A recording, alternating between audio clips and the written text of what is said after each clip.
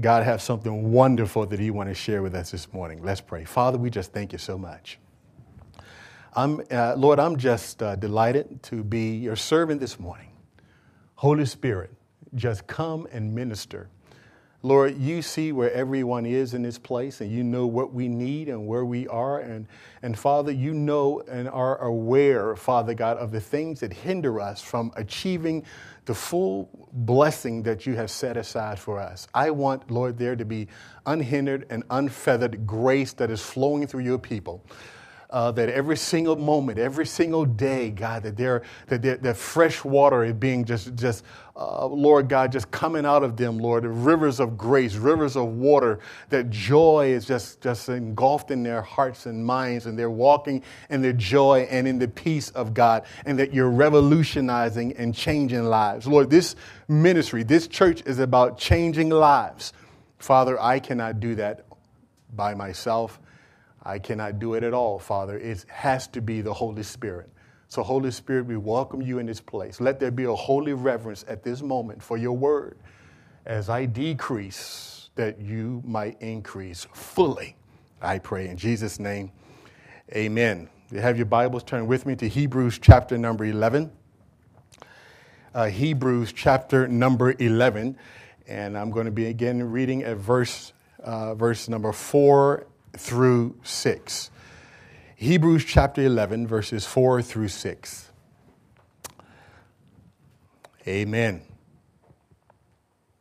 By faith, Abel offered to God a more excellent sacrifice than Cain, through which he obtained witness that he was righteous, God testifying of his gifts, and through it he, being dead, still speaks.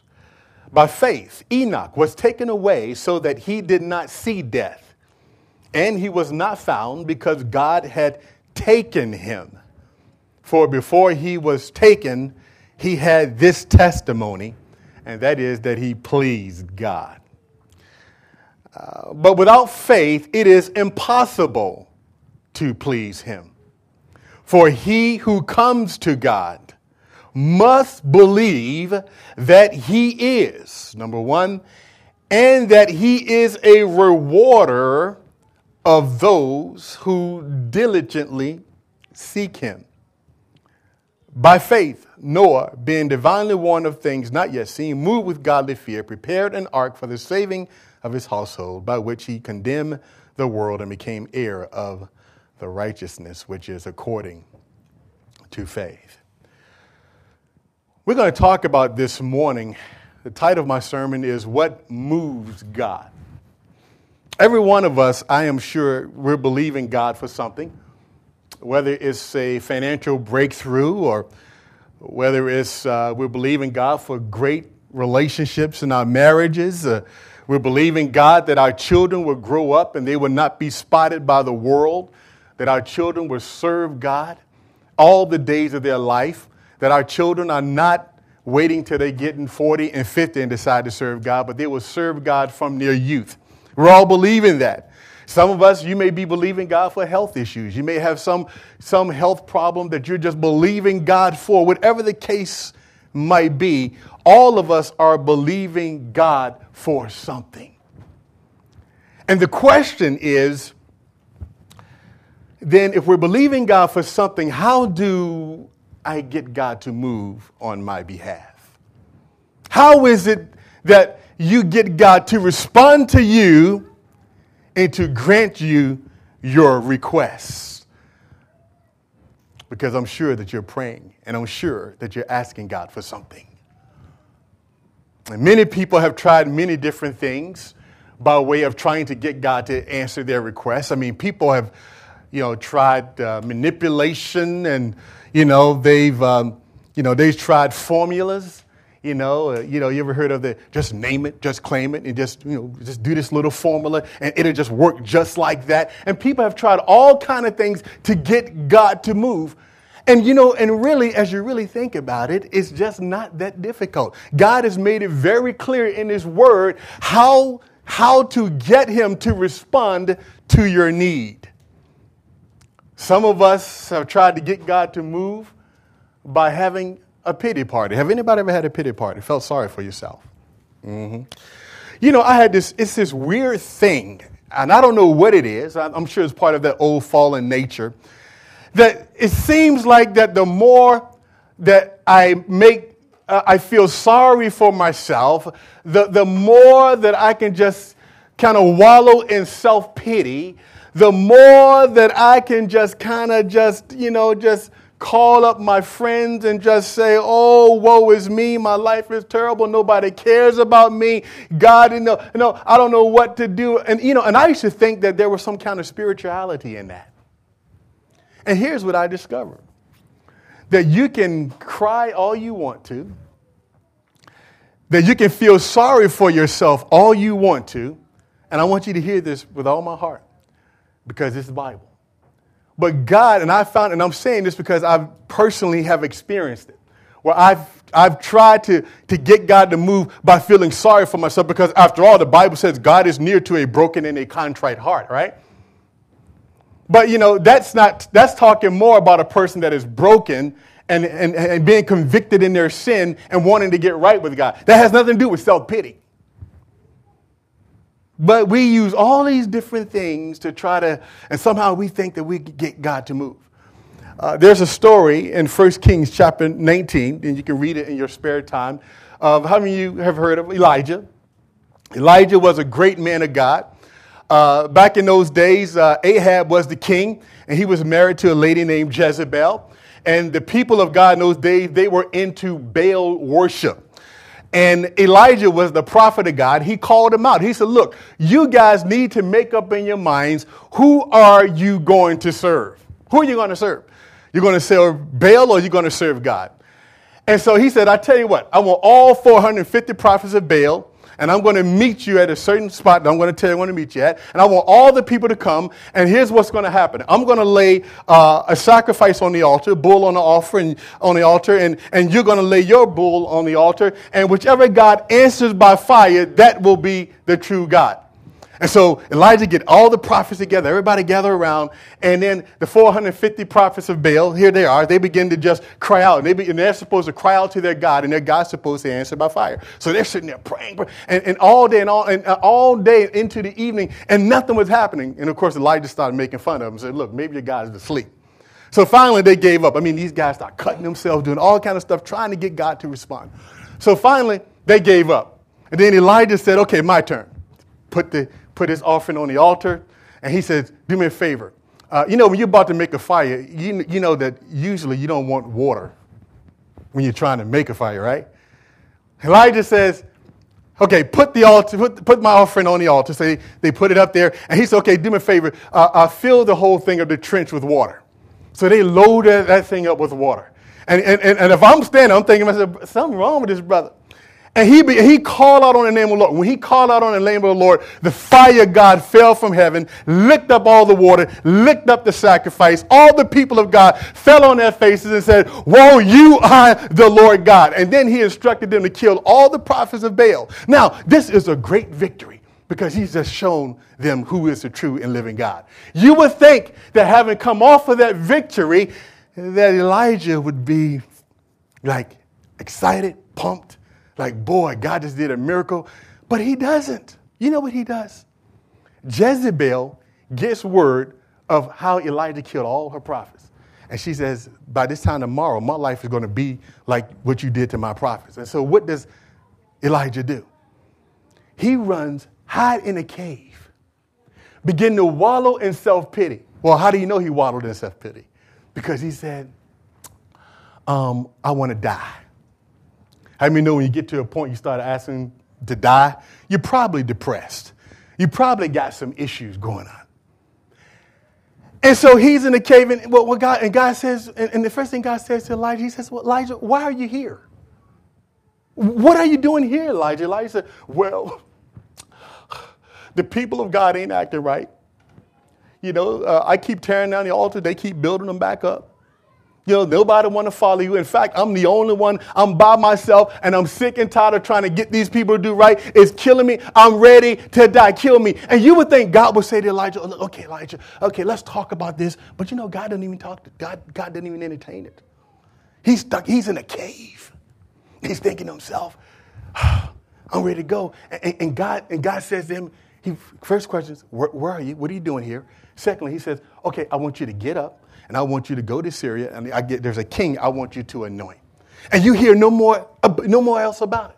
You don't hear God sitting there saying to Elijah, okay, Elijah, it's going to be all right. Elijah, what's the problem? God, because as long as Elijah is stuck in a cave, God cannot do what he want to do in his life. And perhaps you may find yourself from time to time in a cave. You may be in a cave today, where you're stuck in a cave and you're just hoping that somehow that something is going to happen. And the reality of it is God is not moved by your self-pity. Because God cannot do what he wants to do in our life until we come to a place where we say, you know what, Lord, I'm going to get up by faith. And I'm going to press on even though this is hard. And so in Hebrews chapter 11, verses 33 through 35, talking about what moves God. In Hebrews chapter 11 is called the Hall of Faith. It's a marvelous chapter. If you haven't read it in a while, go and read it. And because whenever you want to find a true definition of what real faith is, you ought to read Hebrews chapter number 11. In verses number 33 and 35, I want you to hear what the people of God did in those days. Listen to this. It says, who through faith they subdued kingdoms. They worked righteousness, obtained promises, stopped the mouths of lions, quenched the violence of fire, escaped the edge of the sword, out of weakness were made strong, became valiant in battle, turned to flight the armies of the aliens. Women received their dead raised again to life, and others were tortured, not accepting deliverance that they might obtain a better resurrection. Now, let me ask you a question. Is that the kind of faith that you envision? These people, watch this. These people were relentless in their pursuit of God. Some of them were tortured. They were beaten. They went through all kinds of stuff. And we want to say, well, how did God use those people? Let me tell you how God used them. Because they had this tangible ingredient, it was faith. The Bible says many of them had not even received the promise yet, but they embraced it afar off. They believed that no matter what, that God was going to answer, that God was going to come through for them. And so they went through torture. Some of them got sawed into half. Some of them were bruised and beaten. They went hiding in caves, hiding in rocks. Yet the Bible said that this world was not worthy of them. But what was it that God used them? They were ordinary people just like you and me. But they had this ingredient, faith. If you read it, faith. They believed that no matter what they were encountering, that their God was going to come through for them. That's what real faith is, matter of fact. An attitude of faith suggests that I'm holding on, believing God, professing God's word, even though I don't see it with my natural mind or my natural eyes. That's what real faith is. But a lot of people, they give up. The things get really, really hard. We lose faith in God. And then we discover that God won't answer our prayers. You ever hear people say to me sometimes, pray for me? And I do pray for people. But let me tell you something. I don't ask everybody to pray for me. I just don't. Well, why, Pastor? Because not everybody has faith enough to pray. Because God is only moved by what? Faith. That's how you move God. It's not by your tears. It's not by manipulation. It's simply by faith. And so when I go to somebody and I say, can you pray for me? I know that somebody with faith, and whenever you want, if you're struggling with faith yourself and you really, really want God to move, find somebody that you know how to pray with faith and get them to come into agreement with you. Because faith is what's going to move God and nothing else. Hebrews chapter number 6. Are you there? No, I'm sorry. Hebrews chapter number 11. Verse number 6. I think it might be posted on the screen. Hebrews chapter 11, verse 6. Now watch this. Now you may be saying, well, Pastor, what do you mean? What do you mean when you talk about this? You got to have faith. I'm going to show you this morning, when you leave this place, when I'm done with this sermon, you're going to have a whole new understanding about how to move God. Because I want you to get this into your spirit. Faith moves God. Faith moves God. Faith moves God. Faith moves God. Faith moves God. And I'm not crazy. I want you to hear that. But look at this. He says that in verse number 6, he says, but without faith, it is impossible. Does anybody have any idea what impossible means? Not incapable. Can't happen. He said, without faith, it is impossible to please God. The Bible says that Noah had this testimony that before God took him, that he pleased God. And when you please God, how many know God's ready to move on your behalf? But he said, now without faith, it's an impossibility. There is no way that you can please God without faith. So we understand that this is critical. It's impossible. He says, now, he that come to God must believe that he is. Obviously, we have to believe that God exists. You can't come to God thinking, well, I wonder if God is there. I wonder if he's listening. I wonder if he's, I'm not really sure. He said, first of all, you want to come to God, you got to come to him with faith. You got to know that he is, and he is not just, he is meaning that he is the Alpha and the Omega. You remember when Moses, when God was calling Moses to go minister to the children of Israel, to go and get them out of Egypt. And the first thing Moses said, God, who shall I tell them sent me? God said, you need to tell them, I am has sent you. See, how many know that he is Alpha and Omega? He is the all-sufficient one. He is the King of glory. He is the answer to all of life's problems. You got to believe that when you approach God, that I know that my God is not only able, but he is willing to deliver and to bring about what I'm believing him for. But he says, but it goes a little bit further. He says, you got to believe that he is, and that he is a rewarder of them that diligently seek him. Wow. That is the formula. You talk about formulas, there it is. God says that he is a rewarder of them who diligently seek him. Now, we have coming up in a couple of weeks, the last week of October, what we call Consecration Week. You have an opportunity to diligently seek the Lord. I know it's going to be a sacrifice. Because some of you say, I don't know if I want to come to church 5 days in 1 week. That might be, let me tell you something. He said in his word, listen to this. He is a rewarder of those that diligently seek him. How many know that if you come to church 5 straight days a week, you're probably being diligent about seeking him? And that time that you would normally be eating, we're just asking everybody to put aside their food and come and pray and seek the Lord. And believe that God is going to reward you, because he said it in his word, that he is a rewarder of those that diligently seek him. Don't tell me that you're wanting and you're believing God for something, and yet you're not diligently seeking him for it. Come on, talk to me. Are you with me? Diligently seeking him. He says he's a rewarder. So I know that when I come to God, I believe that he is. I know I got to come with faith, because without it, I can't please God. It's not going to happen through anything, your formulas, your tears, your complaining. How many know the children of Israel, every time they complained, what happened? God shut them down. Every single time they complained. But it wasn't until somebody stood up like Joshua and like Caleb and say, we shall by all means go up and take it, for God is with us. Let me tell you something. It was that kind of thing that moved God. God one time said, I want to kill the whole nation of Israel. He told Moses, I want to wipe them all out. Why? They didn't believe him. The sin of unbelief is a terrible thing. It hinders everything God wants to do in your life. You want God to move. You want God to do things for you. You got to have faith. You got to believe. You got to believe. Turn with me to James chapter number 1. And we're building to someplace. I'm just laying this foundation. And that doesn't mean it's going to be extra long, so you can take a deep breath. Hallelujah. But James chapter number 1.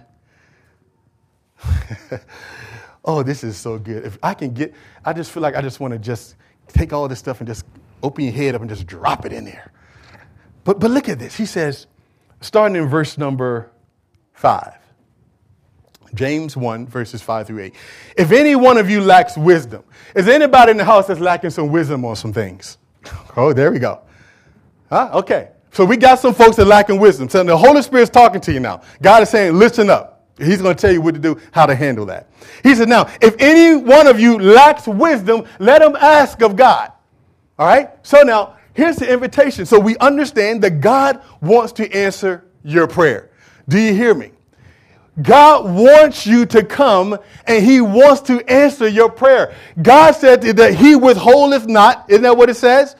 And it says that he said, if any man lacks wisdom, let him ask of God, who gives to all liberally, watch this, and without reproach, and it will be given to him. So here's what God is saying. If you're needing wisdom, if you're needing direction in life, if you're wanting some understanding, he's saying come. But how many know there's a condition? What is the condition? Look at verse number 6. But let him ask what? In faith, watch this, no doubting, for he who doubts is like a wave of the sea driven and tossed by the wind. So here's what he's saying. He's saying, I want to answer your prayer. I want you to come. But if you come and ask me, you must come in faith and not doubting. Not doubting. You see, the Bible says in Hebrews, I believe it's Hebrews chapter 4 or Hebrews chapter 11. I think it's Hebrews chapter 4 where it says that we can come boldly unto the throne of grace. Now, why would he tell us to come boldly? Because, this is not a bold prayer. This is not a prayer of faith. Lord, I come to you.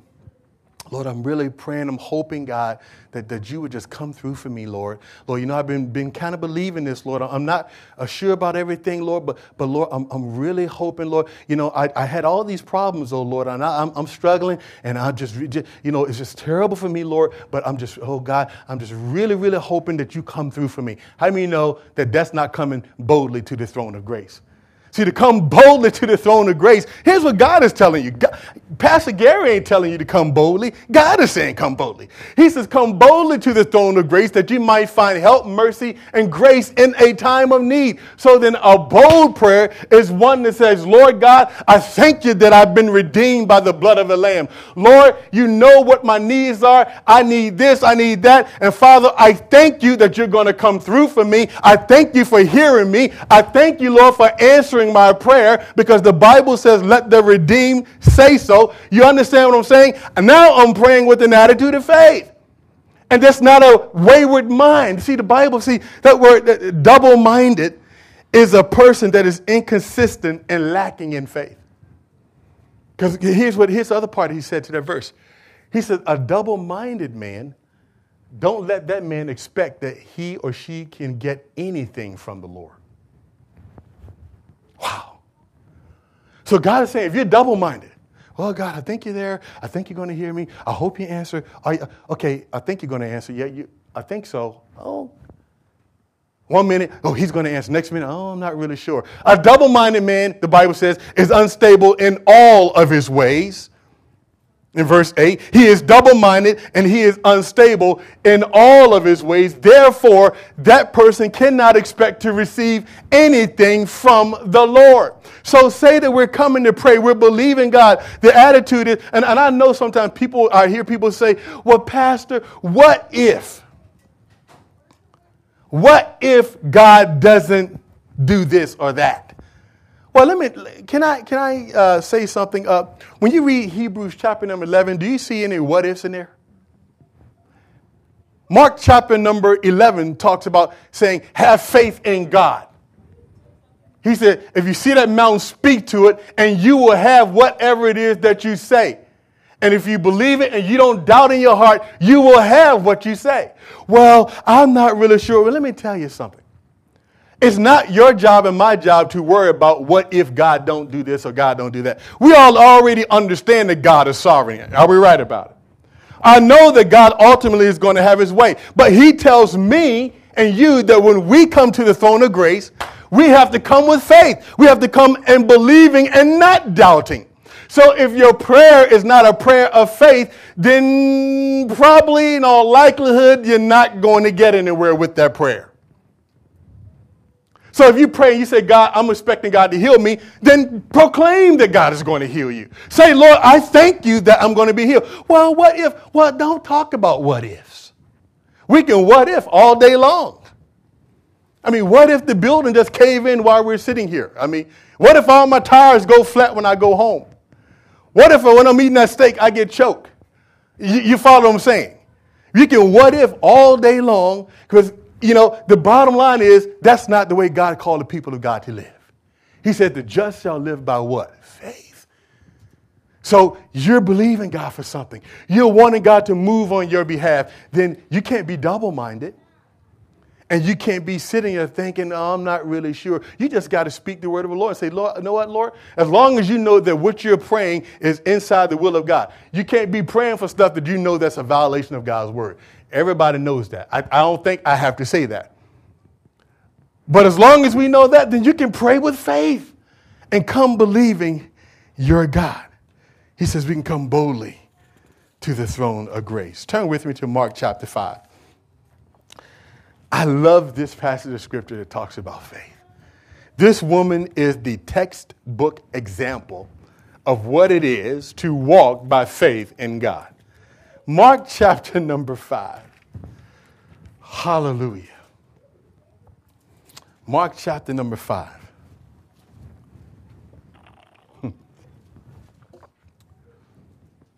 We'll start reading in verse number 25. Verses 25 through 34. Wow. This is a loaded verse. Now, a certain woman had a flow of blood for 12 years. If you have the King James Version, I think it talks about an issue of blood or something to that effect. And has suffered many things from many doctors or physicians, and she has spent all that she had and was no better. Has anybody ever done everything you know to do and things get worse? You know what I'm talking about? Is anybody, it's like, man, I do everything I'm supposed to do. I think I did everything. And it seems like things just keep getting worse. Well, you need to know that's not the end of the story. Sometimes when things get worse, it's only a setup for it to get better. You just got to go with the flow. Go with the flow. So she had spent everything she had and was no better, but that's not the end of the story. But rather, she got worse. Oh, Jesus. And when she heard about Jesus, now here's what I want you to get that. She heard about Jesus. She heard about Jesus. She's not a woman. There's no indication here that she was a woman that had a deep relationship with Jesus. She simply heard about him. All right? Somebody told her there's a man named Jesus that can heal you. And I want to show you how powerful faith is when it's at work. And there's no excuse for us. We have a relationship with him. We have a deep intimacy with him. And this woman just heard about him. And it said, she came behind him in the crowd, in verse 27, and she touched his garment. For she said, if only I may touch his clothes, I shall be made well. Immediately, not a day, not 2 days, not an hour, not 20 minutes, immediately the fountain of her blood was dried up, and she felt in her body that she was healed of the affliction. And Jesus immediately, knowing in himself that power had gone out of him, turned around in the crowd and said, who touched my clothes? But his disciples said to him, you see the multitude thronging you, and you say, who touched me? And he looked around to see her who had done this thing. But when the woman, fearing and trembling, knowing what had happened to her, came and fell down before him and told him the whole truth. And he said to her, daughter, your faith has made you well. Go in peace and be healed. Now let's deal with this. First of all, real faith in God is demonstrated. How did this woman demonstrate her faith? Well, first of all, we can probably safe to say that Jesus had hundreds, if not thousands of people always following him. This woman is hemorrhaging. She got a blood problem, disease. that she'd had for 12 years. So there was probably some discomfort. She's having to press through the crowd. She's having to go through some stuff in order to get to Jesus so that she could be healed. So real faith is demonstrated. So in other words, if you tell me, well, Pastor, I'm believing God, then here's what I'm going to ask you. Then what are you doing? What have you sacrificed? What have you did? What have you gave? What is it that you have done that would suggest that you really believe in God? Because real faith that all works is what? Dead. This woman demonstrates her faith. So when somebody say, well, I believe God, then you know what? There should be something there that shows that you believe God. If you really believe in God for what you said, then what are you doing to prove that you really believe God? Because if you say you believe God, then what's up? How come your life things are not matching up with what you say? Come on, sometimes we're our own worst enemy.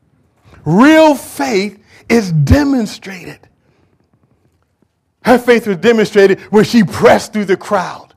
And this woman was persistent because she went to doctors, she went to everybody. You know, she could have just gave up and said, you know what?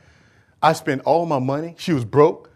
She didn't have any health insurance. And interesting, we're not even going to get into that debate.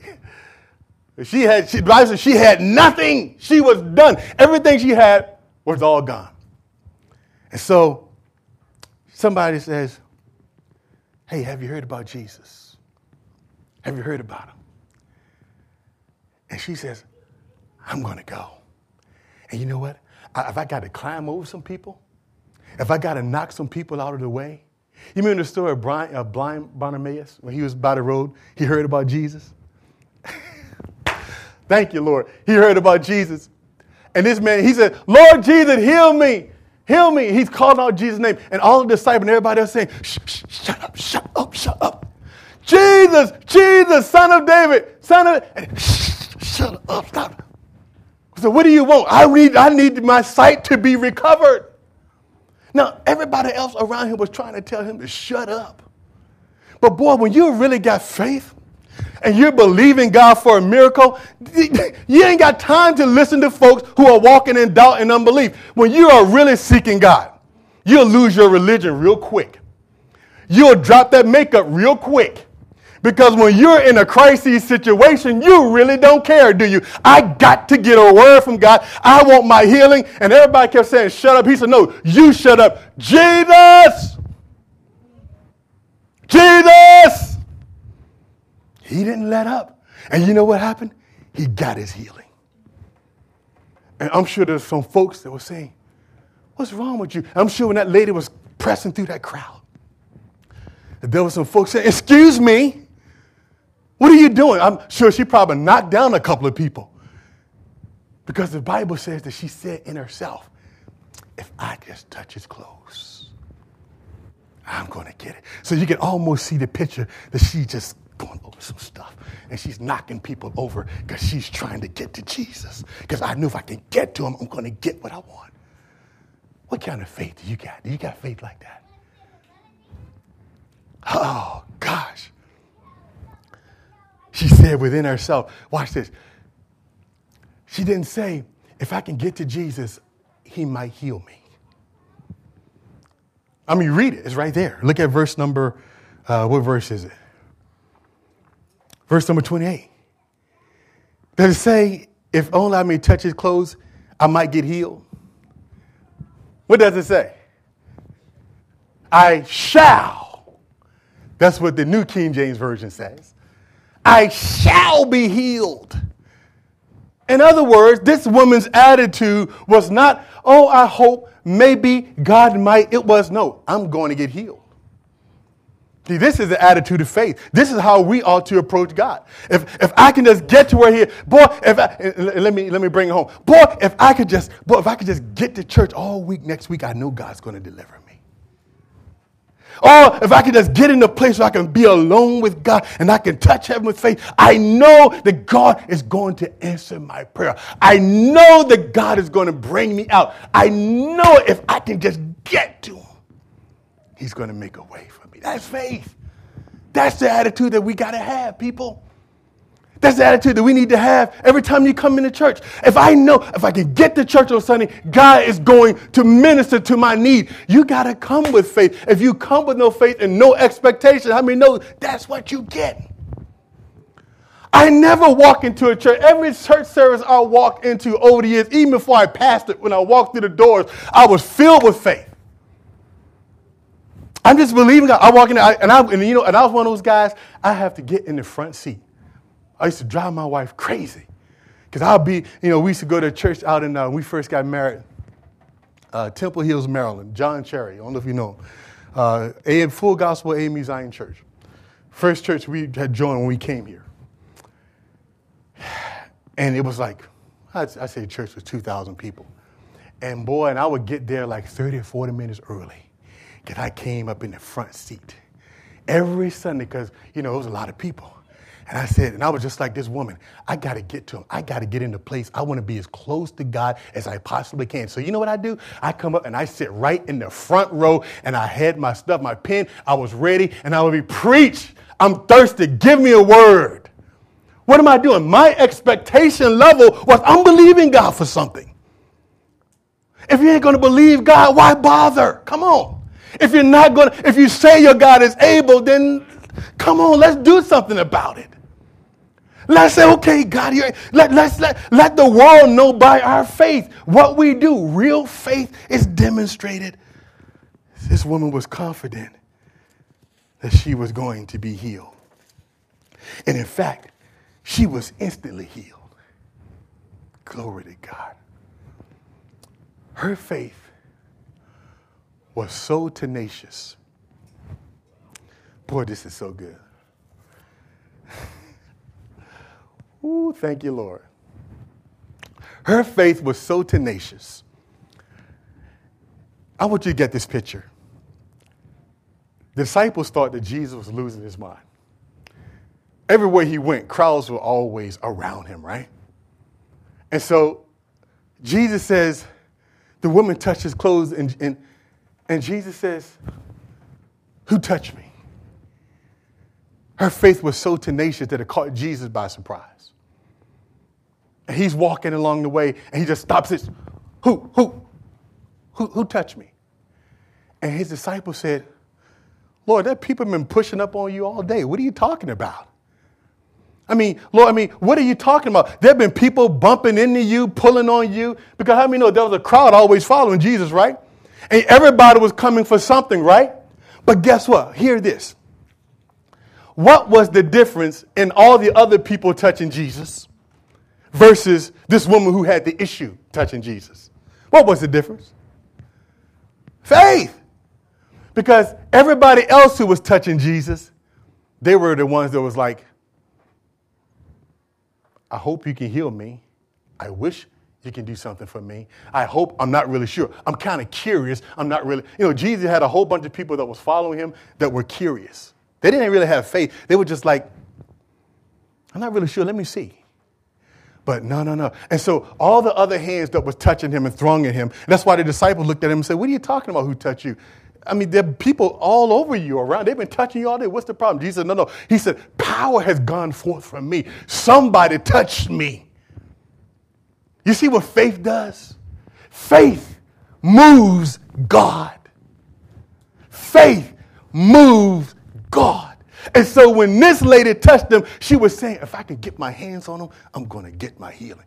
And Jesus, he stopped. Let me tell you something. When you come to God that way, all heaven will stop and say, you know that scripture in the Bible says that God's eyes are looking to and fro the entire earth, looking for somebody to whom he can show himself strong. Why is it that God got to look for somebody to show himself strong to? Jesus said that when I come back, will I find faith on the earth? That's what Jesus wanted. Jesus, when I come back, are there going to be some folks down here that's believing me? Or are you throwing in the towel? Or are you saying it's too hard? Or have you given up? You lost faith because you've been believing, things haven't shaped up the way you wanted it to shape up and you've given up? Or are you going to be a person that's still professing and walking in faith and believing your God? Jesus said, who touched me? Who touched me? Who touched me? See, the people with faith are the people that move God. God to stop and say, who touched me? But did you touch me? And she said, the Bible says she was trembling. She was scared to death because she knew she'd been healed. She touched him. And she knew that she was healed. And Jesus looked around and he saw because she was affected. See, when you're really walking in faith, you get infected with that faith bug, people start noticing. You kind of stand out a little bit. That's why they killed Stephen in the Bible. Remember Stephen? First, so-called the first deacon in the book of Acts. Stephen was a man of faith. The Bible said that boy was powerful in faith. That he spoke words of faith that people got so mad they killed him. They gnashed their teeth because he was preaching the infallible word. I couldn't stand him. And right before he died, he saw the glory of God. Heavens opened up and he's looking, right? And he's saying, Lord, receive my spirit. Lord, forgive them, but receive me. That brother was standing up in faith. Standing up in faith. And the glory of God was all over him. Faith gets God attention. And he said to her, woman, daughter. Look at verse 34. He says, daughter, your faith has made you well. Go in peace and be healed of your affliction. Now, what made her well? Her faith. It wasn't her manipulation. It wasn't her good looks. It wasn't where she grew up at. It wasn't how much money she had in her pocket. It wasn't any of that. Jesus, your faith has made you well. Go in peace. Now, if this woman just heard about Jesus and she had that kind of faith, so much so that Jesus stopped dead in his tracks, all the people that's touching him, this one woman had the right attitude. She didn't really have a deep relationship with him, and yet God moved. Do you remember the woman who asked for, I think she was a Syrophoenician woman, that she was asking for God to heal her daughter or something along those lines, and he said, I can't give the children's bread to dogs, and he was kind of saying, and then she said, Lord, but even the dogs get the crumb. Jesus, oh woman, great is your faith. Let it be unto you according to how you ask. Faith moves God. That is your key. That is your answer. God has given us. And so we can come boldly to the throne of grace to find help in time of need. We can come believing that our God is able and he will do exactly what he says. Another scripture says that all things are possible to him who believes. I love sports. I'm closing with this. I love sports. I always have loved sports. But in some sports venues, they have this thing called, they can sell you certain tickets. It's called an all-access ticket. And the all-access ticket is like no other ticket because, tickets everybody else get, they're limited in what they can do, where they can go, and what they can get involved in. But when they give you an all-access, what they're saying to you is, there is nothing that is withheld from you. You have full access into everything. Faith is your all-access card with God. That's why he says that with God, all things are possible. Do y'all hear me? Y'all looking at me like he's with God. Do you hear what God? Listen, do you hear this morning? With God, all things are possible. You mean to tell me that's a yes? You mean that God can? Yes. With God, every day you can live knowing that all things are possible. That's the beauty of walking with God. If I could get enough courage to ride a roller coaster, it's kind of like I just can't do it. But it's like the thrill of riding a roller coaster from what they tell me because I don't do it. If they like that dip, that turn, that twist where they're not really sure where they're going to end up. It's something about just that falling and kind of losing control momentarily. I just like it. It's a thrill.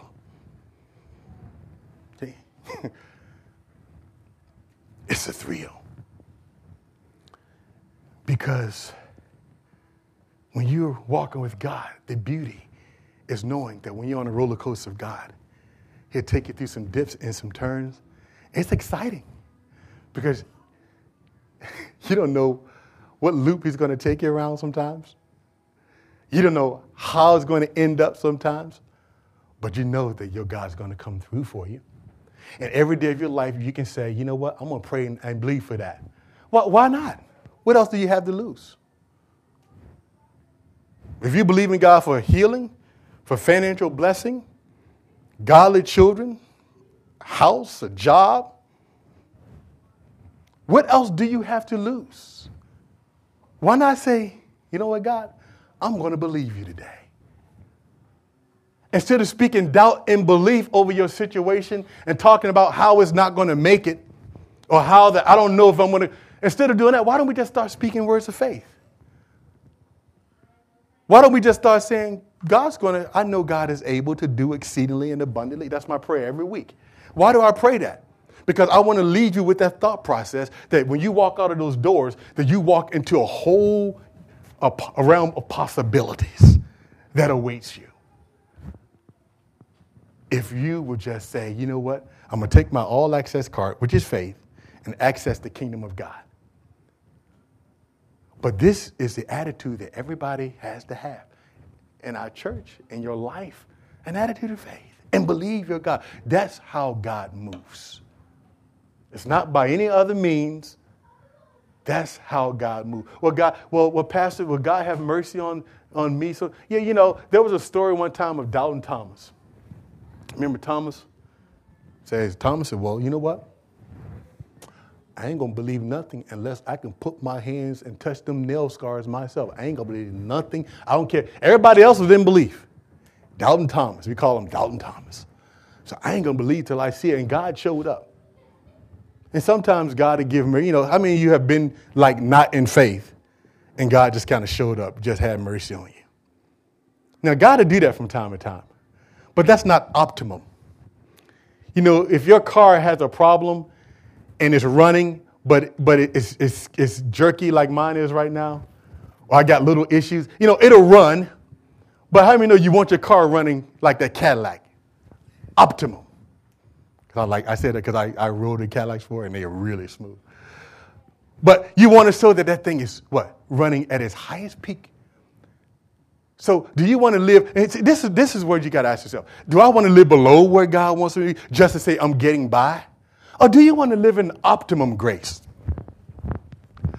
Woo, glory to God. I want to live in optimum grace, whereas I'm right in the smack at the sweet spot of God's will, and I'm getting I don't want God to, one of my biggest fears is when I die and get before the Lord, He says to me, Gary, you could have had this, you could have had that, but you were just you just was acting up. You wouldn't believe me. I'm going to be like, oh no. That's what that scripture said, that God will wipe away every tear from your eyes.